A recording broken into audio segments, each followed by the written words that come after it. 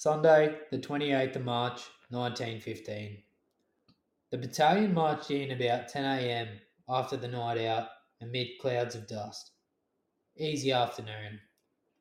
Filled in time eating oranges, etc., and smoking a good pipe of Toby.